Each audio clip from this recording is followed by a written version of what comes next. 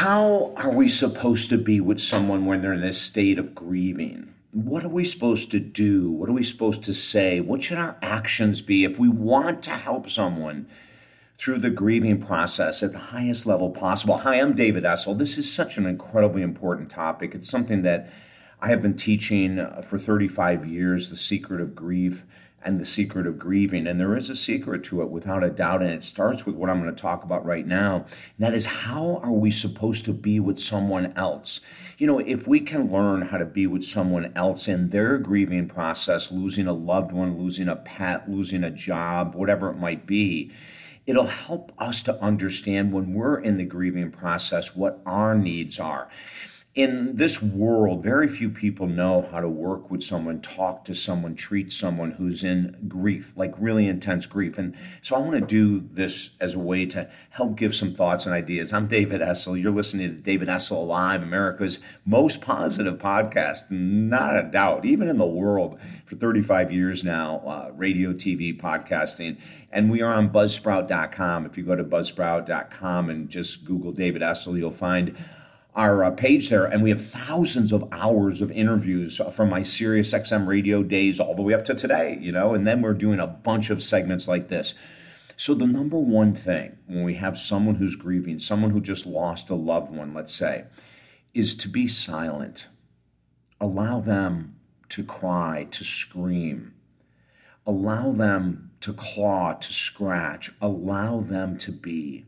It's the most important thing.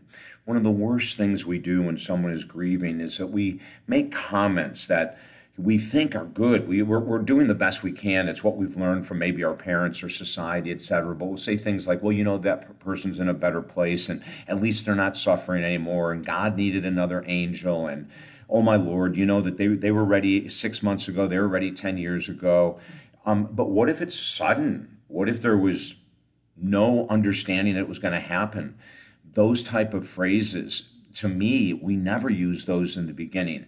I wouldn't say, your loved one is in a better place, or your partner is in a better place, or your child, for God's sake, is in a better place until the person has really gone through the complete grieving process and they've come out the other side. There is so much to be done. There's so much releasing. There's so much venting. And the very best thing we can do is to be there for them.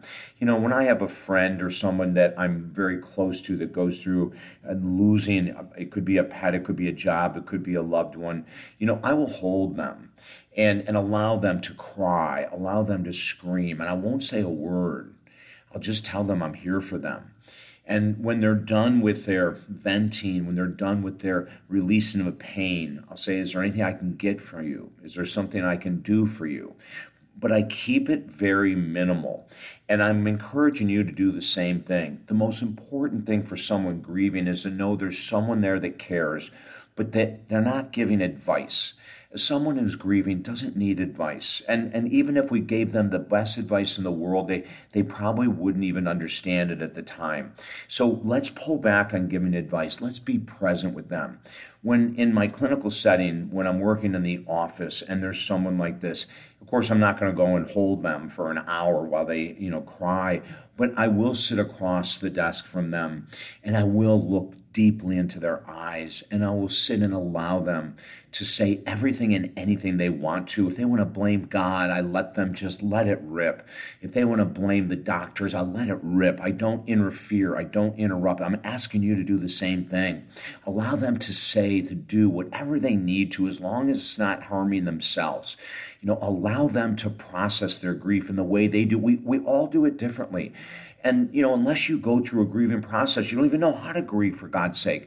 We teach people how to grieve. We teach people how to look for both the yin and the yang of the grieving process. Grieving has everything. It has intense sadness. But what we come to understand as we go through the work is that sadness is really deep love.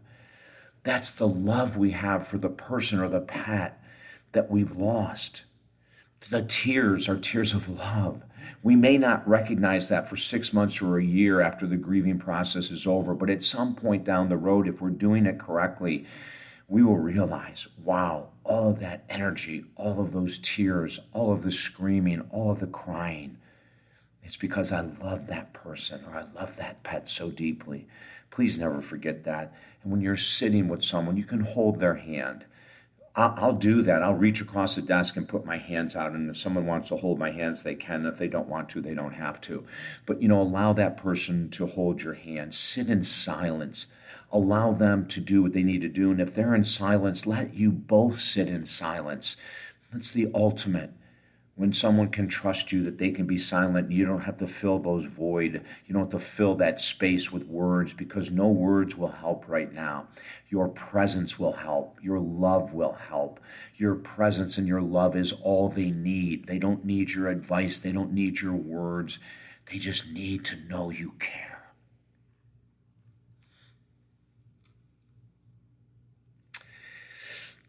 They need to know you care. If I can help you at all in your grieving process, go to talkdavid.com. Just send me an email.